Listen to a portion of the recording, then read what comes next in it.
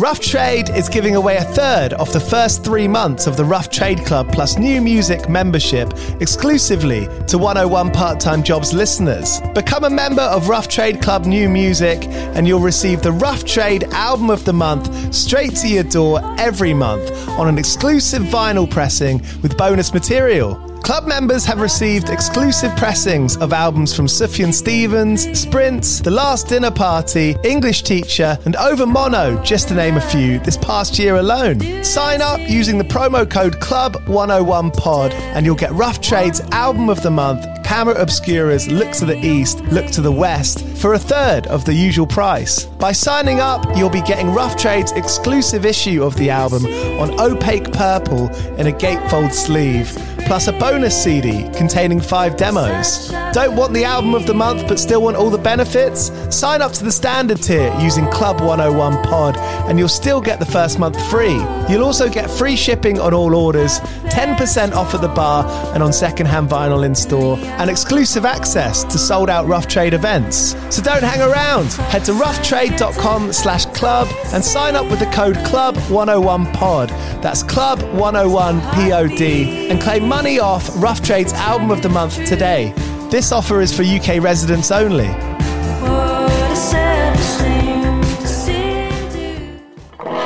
Do you play in bands? I did for the longest time. And I wish that I knew that DistroKid was a thing. I don't even think it existed back then.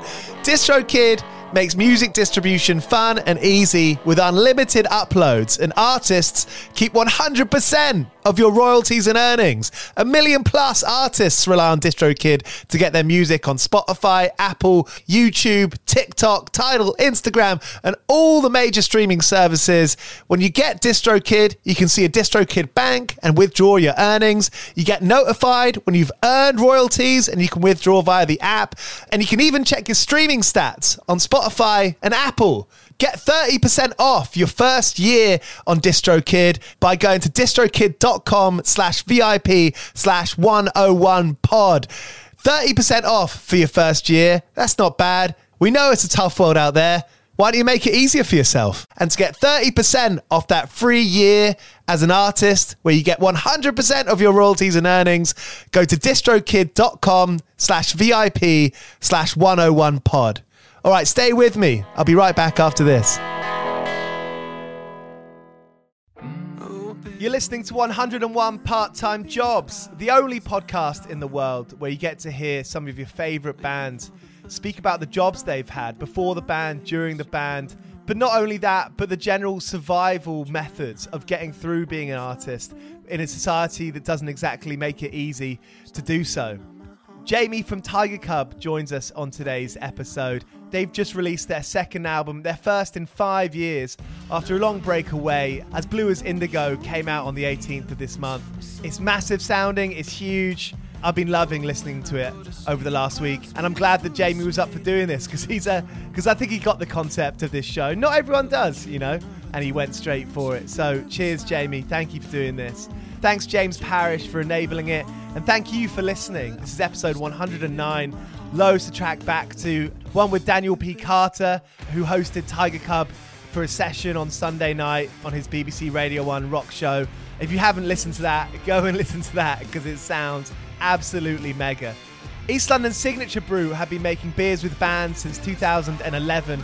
They've made beers with Mastodon, Idols, Sports Team, Hot Chip, and a whole lot more. If you go onto their website, signaturebrew.co.uk, and make an order there to get beers delivered directly to your house, you can get 10% off your order by using the voucher code 101podcast, all capitals.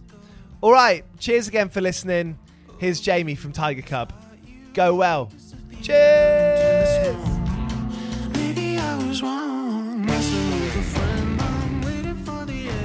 I mean, you must have had the thing where, you know, everything's go and the excitement really takes hold of you. It's quite easy to kind of drop everything else. Yeah, totally. You mean like with respect to like getting gigs and all of that business, like saying yes to everything?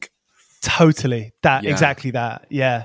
I mean, what's your story with that? That is just such a like young, feisty musician trope, isn't it? I was talking to my mate Kieran about that the other day because he was getting he was getting like annoyed because his band wanted him to go and play like Essex or whatever for no reason, basically. And it was like we were talking about how you almost have these like gig tokens that you have to cash in. So it's like, all right, well, if I make the sacrifice and cancel work and go up to do this gig, like there's only so many times I can actually do that before. So like, do you really want to cash that token in on this gig, or is it better to wait until we get a support touring with a big band where they want us to go and play in Glasgow for 50 quid and we're all going to lose money? It would be better to save your energy for that almost. And that was me and him talking as like, clapped out over the hill cynics. We obviously when we were younger, I would have done that in a heartbeat, So yeah, I know exactly what you mean, dude. Is that FOMO as well? And I feel like you kind of, that's perfect to describe it. Those kind of tokens, isn't it? Because it's like, well, if I do this, then I can do something. We can do something else. Yeah, exactly. The FOMO is so true. I'd always have this image in my head of like, oh, but what if like Sony A&R travels all the way up to Doncaster to see us? And this is the time where it happens.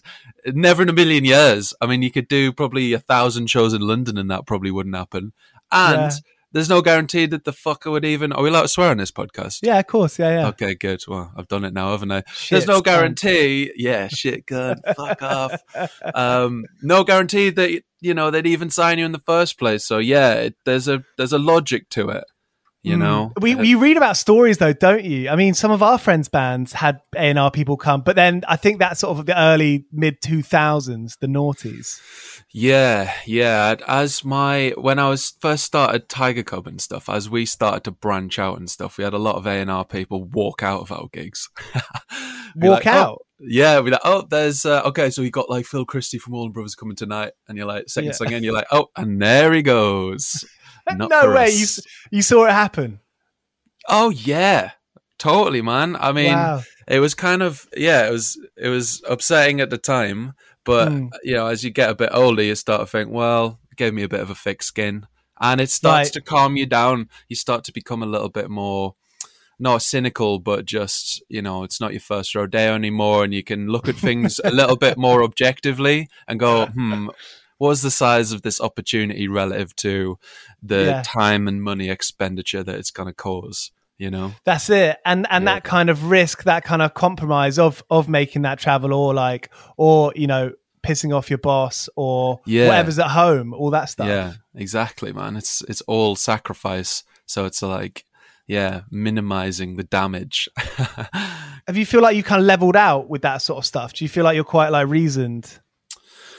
I would like to think so, man. There's times where you get really excited about stuff and you let your get indulgent with things, and you're kind of feeding yourself a bit of a lie, but you just want to buy into it. Sometimes you need to have those like victories, but for the most part, I'd like to think now I have high hopes but low expectations. Do you know what I mean? Just like totally, yeah. It's just being sensible and boring about it, because there's so much promise in music. If you have a life in music, like, oh, this contract might go through, oh, this person might take you on tour, oh, this person really likes what you're doing. And I've been through that mill so many times where it hasn't happened, and you got really excited and you decided that this hypothetical thing that I'm talking about, say a record deal or something's going to happen. You've told all your friends, and then the fucker falls through. You feel like an idiot.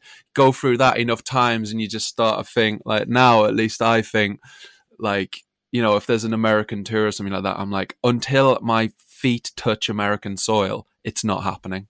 Do you know what I mean? Even if the flights are booked, it's like you just sort of reserve your enthusiasm, I guess, out of self-preservation, if that makes any sense. Yeah, totally. Does that like play into a potential lack of preparation though? Because obviously you don't want to think too much about it, but I wonder if in doing that, because I've done the same thing. That's what I'm saying. I've done that thing where I've been like, I haven't thought about it, and I've got there and I'll be like, oh shit. All right, what now? Oh fuck. Yeah, it's actually happening now. Yeah. No, I know what you mean. Well, with something like a tour or whatever, that you do just hit these checkpoints where like, right, well, we've got we now have to spend money on hotels, and there's now a deposit up for grabs. So I guess yeah, those things do come into play, because obviously you can't just do a gig somewhere and not have somewhere to stay and stuff. You do need the necessary like things in place with that respect. So like maybe touring's like a bad example, maybe more so of like support tours and stuff and the promise of it, but definitely with record deals, I'm like, until that thing is totally signed and delivered, it has not happened, and it probably won't. Do you know what I mean? Which is, it's dead cynical, but it's fascinating how it's almost kind of pitched to you. It's almost floated as this linear journey, whereas anything but. Yeah, it's so true. Yeah. How have you managed to stay afloat? What have you done that you've been able to play music? I mean, have you been playing music for, as a kind of, more hours in the week than working any other job for a few years? Yeah, I've been totally like lifer, ride or die, fucking, just this is what I have to do this for the last like 10, 15 years, I guess. It's fortunate in many ways, because it's a bit of a gift to have, as be single-minded about things and go, this is what I have to do, is what I want to do, is my passion. That's a good thing, but it's also, comes with its share of sacrifices, like I mentioned earlier. So yeah, I made a lot of sacrifices in my life to do what I love, and express myself creatively and I guess semi-commercially. So yeah, I'm probably one of many people that have just been like cobbling together, little side hustles and stuff that will then give you the benefits of having enough time to focus on like just getting better at writing songs. Because I do firmly believe like it is a matter of just rinse and repeat, doing it over and over again, especially with songwriting, well, like anything, this practice makes perfect, doesn't it? And the best people, like, my outlook on it is, even if you are the best ever in the world, that doesn't guarantee you a bloody career in it. You know what I mean? That's almost like the bare minimum is to be sick. And then it's like a bit of a roll of the dice. So even to get to the starting grid. So yeah, I've just got a real checkered like job history of just like, things here and there, just trying to cobble together little bits of money and basically. Any standouts? Bloody hell. Well, let me think. When I first moved to Brighton from Sunderland, because that's where I was brought up originally, my accent floats in and out. I know. But yeah, I like, the main way I earned money when I was younger was through playing in like pub bands and cover bands, because there's a huge culture for it up north. Yeah. And like, when I was like living at my mum's and stuff, I was able to earn like quite good money, especially with no overhead. So I could like save up and buy guitar amps and stuff and just piss it away. And then when I came down to Brighton, I went to university, so I had a maintenance loan, and I played in this cover band called Tripod Dave. And like, I have no idea why it's called that. I'm really tall as well. I'm 7 foot tall. I've always been like around about that height. So whenever I would play, like pub dwellers would be like, "Are you Tripod?" I'd be like, "I think so. I don't know. Maybe that's what this is." It was cool though, because you can get like 100 quid a night, and if you tack enough of those together in a month, that's about what you'd earn slaving away at a bar, but for a lot less. So that was quite a good thing for a while, even though it was a bit weird. I feel like those jobs, they do exist, because I remember being 18, 19 and being like, I don't know what I can do. And then those things kind of find you in the end, don't they? Yeah, it's so true, isn't it? Yeah. But Brighton's an expensive city as well. It's well expensive. You can slum it, but just the basic cost of living, so it's like London basically. So yeah, it was always quite difficult.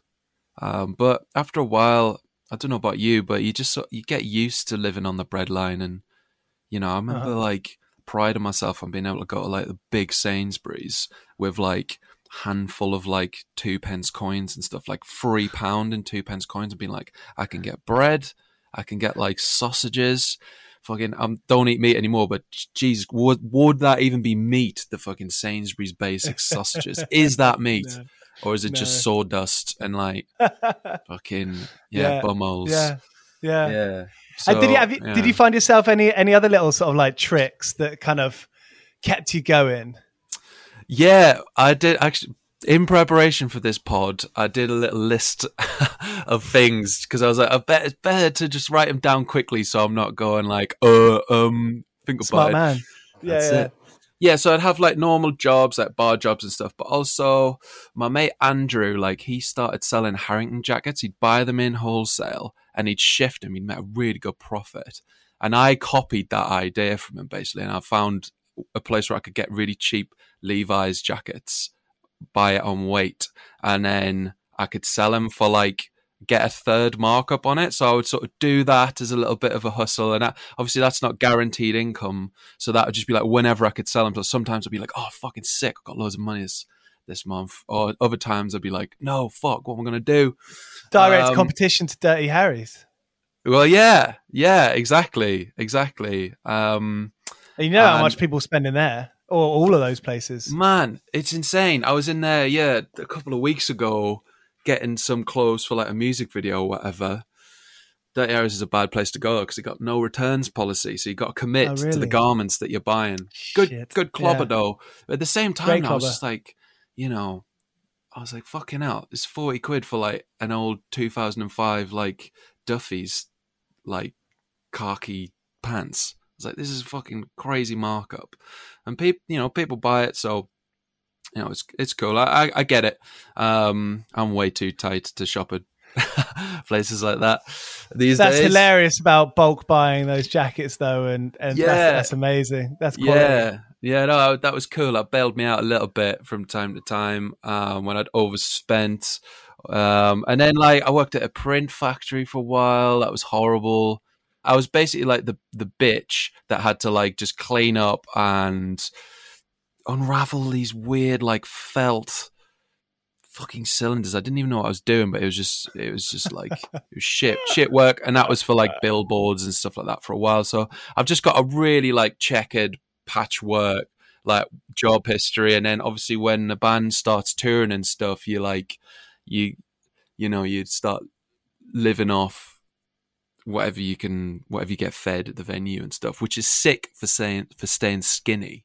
I mean, did that stuff change when things kicked off for Abstract Figures in the Dark? Yeah, and then things were turned up a gear, were they, quite a bit when that happened? I guess so. Yeah, like I think on that album, people started to see us as like not just a Nirvana cover band, because I think that was a predominant gut feeling amongst people. Maybe more industry facing than like listener facing, but I feel like we'd traversed that like preconception a little bit, and just releasing an album, man, it's just it's quite a profound thing to do, and there's a tangible shift in gears when you do actually release a record on a label, and people just are more interested in that, I guess. And I think we did a good job like tracking the thing, and it sounded good, and the songs were a step up. And this is retrospectively, of course, because at the time you just don't know. But listening to it back now, I'm like, oh yeah, I think a lot of the songwriting there is quite sound. So yeah, man, it was really cool. We got a booking agent, and all the team started to sort of build up around us. So we'd be getting the gigs, and people would be turning up at the shows, and be getting on support tours and different bits and bobs. Was there like a self-reflection there where you thought, did it become a bit more serious? I mean, what was your vibe with that?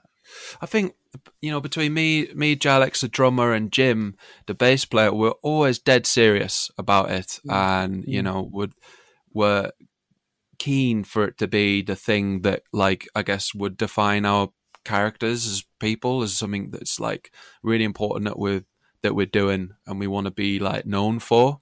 So it's always been dead serious and trying to make as many moves as we can to put ourselves in the best position possible. But when the record came out, that just felt like all of that stuff was vindicated, and it was kind of like big boys time. So we were like, oh shit, we're kind of, cooking with gas now. And like we're not just sort of pretending to be in a band. Like people think we're a band, we're a real band now. So we're going to do the things.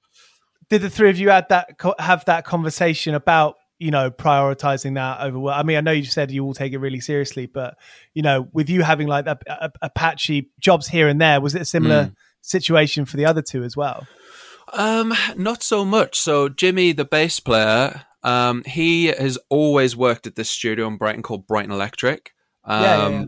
And he's been like such a just important cog in that, like just that place, that he's afforded himself like a salary and stuff like that, and just has more of an institutionalized setup there. And obviously I'm speaking on behalf of him here, so sorry Jim if I get any of this wrong, but he just had a really neat little setup, because him being in a band and being like kind of literate with studio terms and different things like that all kind of plays into his professional like career, as well as like just being a pisshead in a band with us. So he could convince his boss to let him go away and come back. And I think because he was able to like organize the rota and stuff like that, he could move it to his benefit. And we'd all discuss things that have come down the pipeline, like this gig, that gig, and we just like figure out whether we could actually make it happen. And there's a similar thing with Jalix as well. He worked as a bar manager at Green Door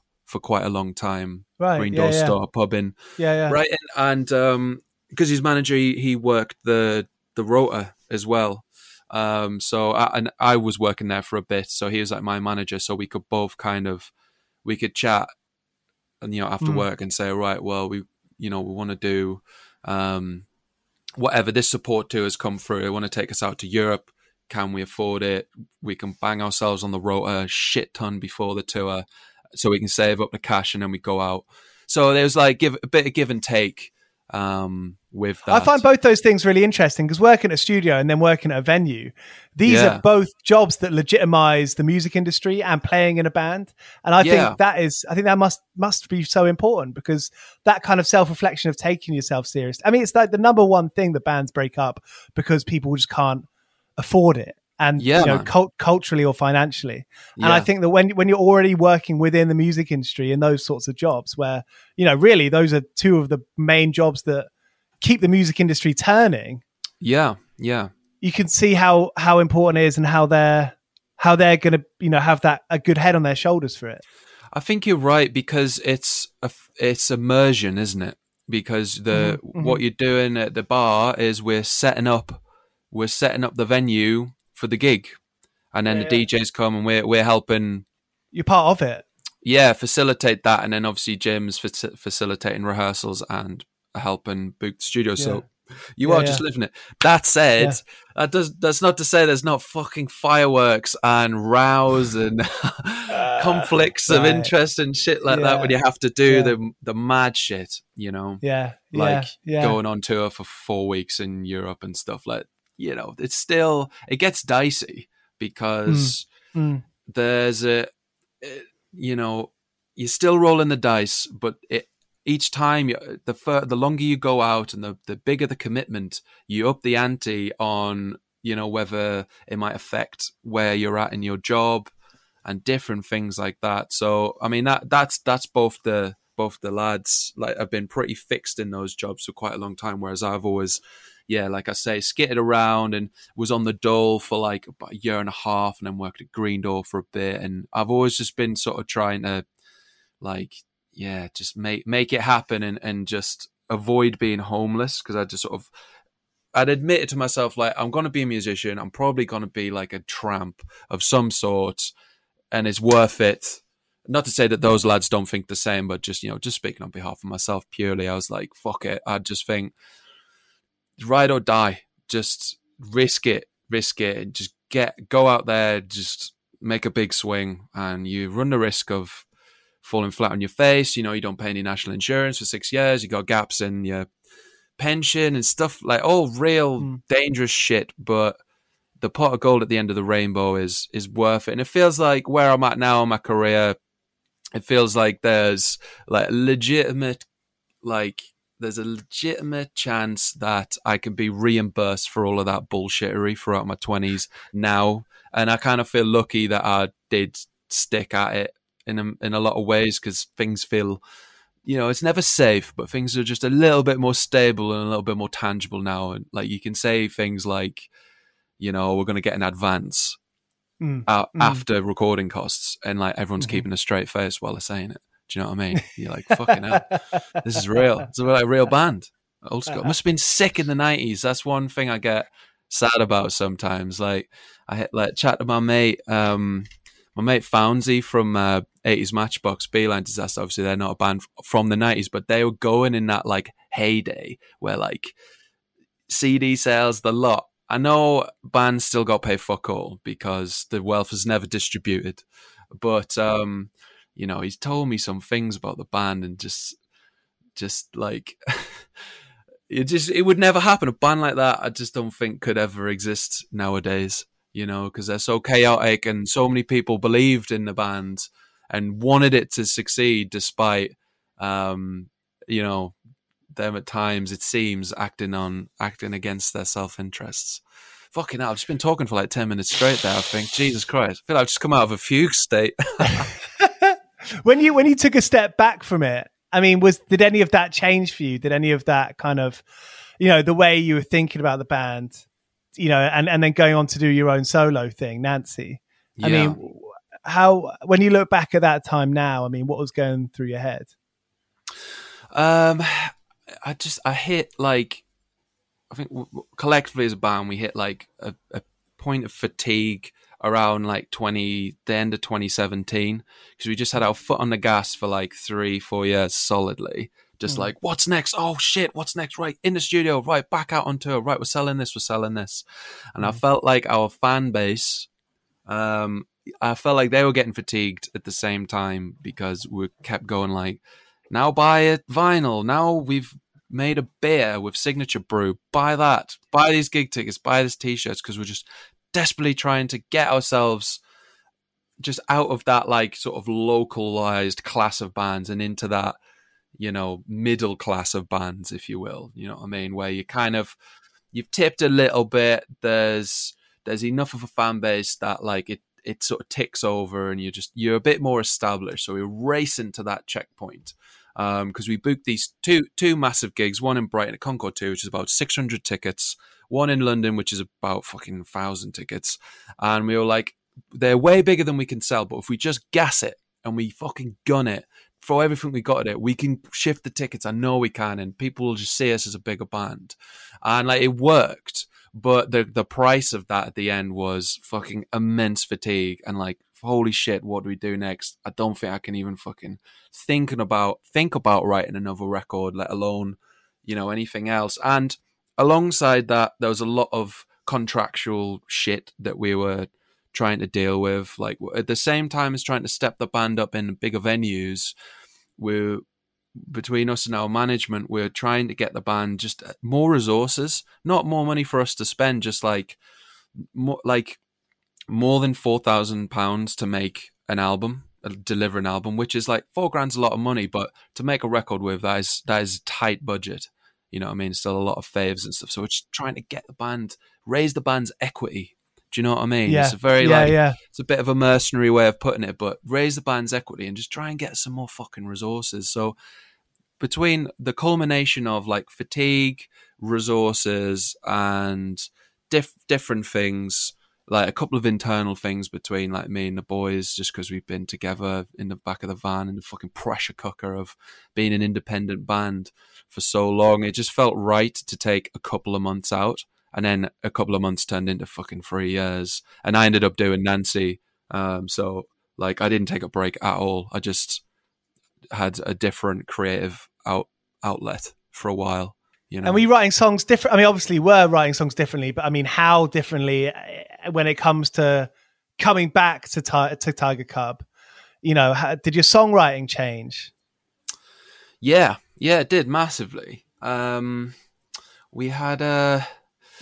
We were on a bit of a journey when we were creatively after Abstract Figures in the Dark. We went into this EP that was really, for us, quite experimental. We're using keyboards and synths and drum machines and stuff that we didn't really know how to play, as a deliberate attempt to just try and break ourselves out of that alt rock cliche.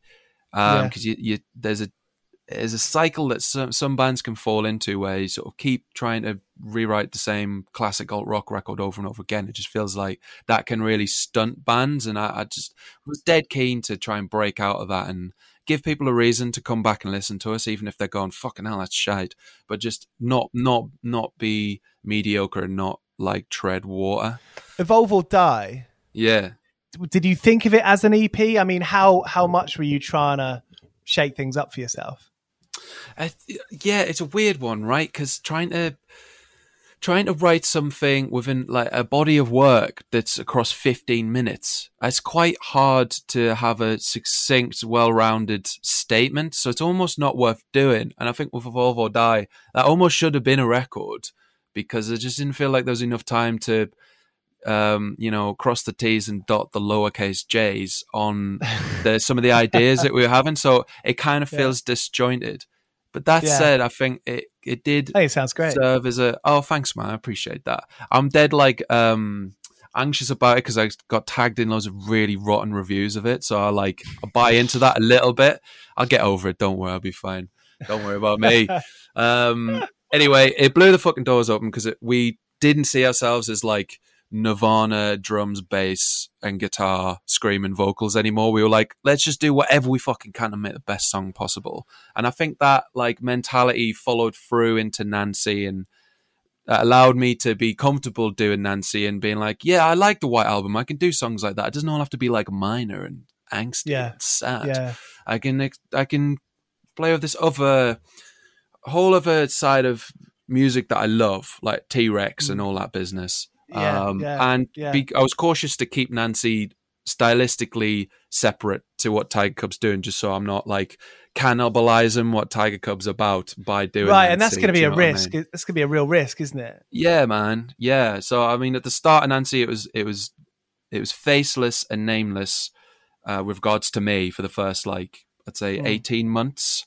And then ticket sales were flat, so I was like, oh shit, okay, fucking let's get a fucking mailer out and try and get some TC fans down. But no, that was really great. Nancy being totally anonymous and genderless as well to start with. It was a really fun little experiment.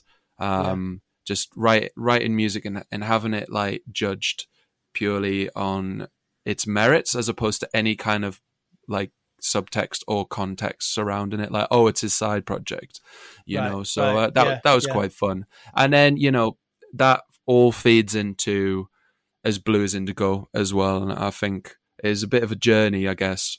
It's cliche, but it was a bit of a journey. And then you come back full circle and you readdress like I readdress like, what the fuck is Tigercub about, you know, and look back on it with having sort of done the rounds with all different styles, I guess. And you can actually... That must feel really nice to be like, what is Tigercub about? Because quite often you almost feel like you don't have that chance to ask yourself that question.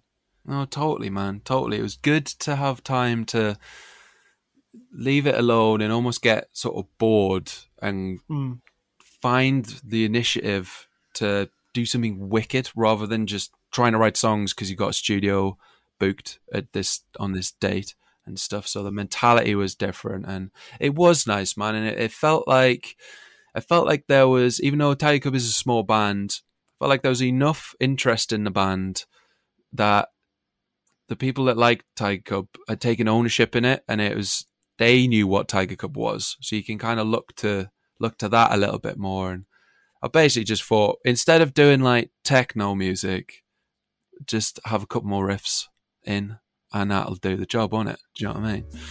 Yeah.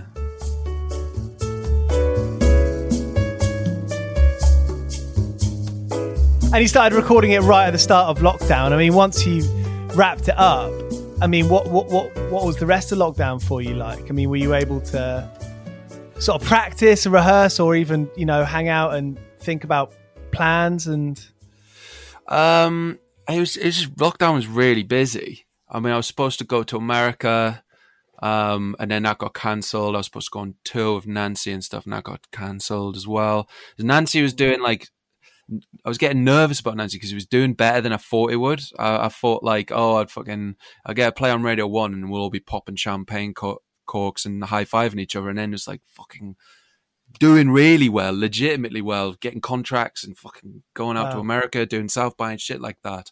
Anyway, so I was sort of still on the momentum of that going into the Tigercub record, and then lockdown hit, and I already had studio time booked to do a Nancy EP after the Tigercub record. So luckily, like, because the studio was like, it was closed, so there's no one there, but because Jimmy runs the place and he knows me, obviously, he's like, yeah, well, we can get you in there because there's no one else there, and you can work still and do shit. And then like there was a big like crisis with the record. We had like disagreements with our like producer engineer Aid, unfortunately, and then we parted ways with him. And then I was going to mix the record for a bit, and I sort of mixed it and got. What kind of disagreements were they? Can I ask? Were they just sort of? I mean, obviously about. I mean, how? I don't know. I always find that fascinating. Like, was it a personality clash more than a? Yeah. I've tried to avoid talking about it just because, I don't want to. It's personal, isn't it? Yeah. But fuck, I'm sort of enjoying myself a little bit here, so I'm just rattling it off. It was a personality clash. Let's say that it was explosive personality clash. And disagreement, but it was all passion. Do you know what I mean? So when I look back on it, I think, well, he saw it his way intensely, and he was willing to fight intensely for that vision that he had, and I think there was a lot of nerves with me and the rest of the band, just about how long it's been since we'd gone away, and the reality that if this record comes back and it flops, what does that mean for the band? There's an existential element to that. Totally. So we have to come back strong. So that was kind of stressful. So that was an insane period of my life, man. I was so stressed. I started getting retinal migraines. So like my vision would crack, and then I'd have to just fucking go home, lie down, and wait for the migraine to pass. Yeah, That's insane. I was freaking out about it, right? And I was ringing up my GP and stuff, and they were like, dude, it's fine. There's nothing mental going on. You're just really stressed. You need a holiday. So it was a crazy, crazy time in my life. The band sort of imploded, and then we all got back together. It's fucked up, man. Mad. And then on top of that, I had commitments with Nancy, so I was shooting music videos in the studio. Fucking, I had a gig booked in December, just in between the lockdowns where gigs were allowed to happen. I had that sort of working towards. So it's really, I've had no time to properly take stock, to be honest. But I was grateful that the band had the free gap, because I was able to just write like 1,000 songs for it and be like, what do I want this to be? What should it be? And I was able to explore stuff a bit more. Anyway, you got to write about real things, and I feel like it's quite often the case that an artist or a group have been doing something so long that you just get into a routine and then that sort of dilutes it in a way. I mean, that's a pretty sweeping statement, but you're right. It's happened to me. It's good that time to fucking reassess. It is, man. It is, to get bored and get the hunger back for it. Because if you're bored, then you're going to do something that's exciting. You want to excite yourself, don't you? That's probably going to be exciting, man. In general. Man, it just reminded me of something, right? I was watching this interview with Kevin Parker from Tame Impala with Zane Lowe around when their last album came out, and he was saying like he was trying to write this new record, and he was sat in this like lavish, like all windowed mansion on his bay in Perth or whatever, looking out on just like rolling hills, beautiful sunsets into the sea and stuff. And he was like, that was really bad, because I could just play like an E chord for like 2 hours and it would sound fucking beautiful because my environment was wicked. And he was like, actually, when I was in Paris in a shithole, I'd have to work harder to make the chords sound better and the music work so they could transcend my fucking environment that I was in You know what I mean? I think there's something in that. It's loosely related to what I was saying. Just shoehorning in, yeah. Well, if you're bored and you've got to like make something exciting, like that's naturally gonna. I don't know. It's good that there's an energy there. That's energy there. Exactly. That is energy, which is what it boils down to. It's impetus, and you want to better yourself. And I think shit like that like finds its way into the music. You know, agreed. Or something like that. Anyway. Yeah. Agreed. Well, Jamie, thanks so much for being up for this chat. You've got some brilliant stories. We'll have to do a second one at some point. Oh, I'd love to, man. Yeah, that flew by. I had a fantastic time. Didn't it? Amazing. Yeah, man. Well, thanks so much for asking me questions and being interested in what I'm doing because, God knows I love to talk about myself. It's all interesting, man. It's all interesting. The weeks sprawling out ahead of you. I mean, what touch points have you got coming on soon? As Blue as Indigo comes out on my bloody record label, Blame Records, it's going to be massive. What's it like creating a record label? How far have you got into distribution and syncing that shit? I mean, how far have you dug into that? Well, luckily, we plug into Sony Orchard, so they're kind of like our babysitters. So, I'm just like the grinning idiot who's like, I've got a record label. But really, I'm just like, crying to them saying, what does this mean? What's a vinyl record? Who's that? But it's quite stressful. There's more responsibility and stuff like that. But also, it's I've wanted to have a record label for a long time because I think it's important to have your own autonomy and control in things and have the ability to do shit no matter what. And I guess Blame is a first step in doing that. And I'd love to just fucking pay it back one day and get some bands bankrolled that I like, that I think are fucking cool, that need a break. Go, here's 30 grand. Go and do a fucking sick record. You know what I mean? Yeah. And I'll live on the streets if it doesn't work. Yeah, but it's like, it's rewarding, I imagine. I hope so. It's at the start of that particular journey. So we'll see how it pans out. But yeah, as Blue as Indigo comes out June 18th, go buy the fucking record. And then we're going back in the studio doing an EP straight off the fucking back of it because we've got songs that didn't make it on the record. We recorded 15 tracks and the As Blue as Indigo sessions, whittled it down to 10. So we thought, fuck it, be succinct. Brilliant. And then we're going to put the rest out a little bit later in the year. And then we're going on tour of the UK in November and December everywhere. So perfect. Yeah, that's going to be good. Yeah. Who are you making the Nancy record with in LA? It's a chap called Tom Biller. I don't know if you've heard of him. All right. No, he's done some wicked stuff, man. He did like some Elliott Smith, Basement on a Hill, Fiona Apple. He did mate, that's amazing. Warpaint's first record. He's a fucking dude, and we both listen to the same music. We both love like Beatles, T-Rex, like Todd Rundgren and stuff. So we're just and Roxy Music. So it's gonna fucking go and make a banger of a glam rock record out there. Do you know what I mean? In Hollywood, yes, fucking bring it. If I'll make it into the country, of course. I don't end up in fucking Guantanamo Bay or something like that. Oh no, don't. Who knows? Don't. But Jamie, thank you so much, man. I really appreciate your time. Oh, Jazz, my pleasure, man. Thank you, dude. Fuck yeah. So there he is, Jamie Hall of Tigercub. As Blue as Indigo is out now. See you soon. Thanks for listening. Here's Cocksparrow. I've been working all day for me mate on the side, running around like a blue-ass fly. I've been working all day for me mate.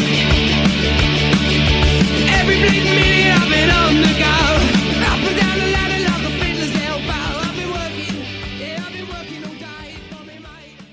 This is a Mighty Moon Media podcast.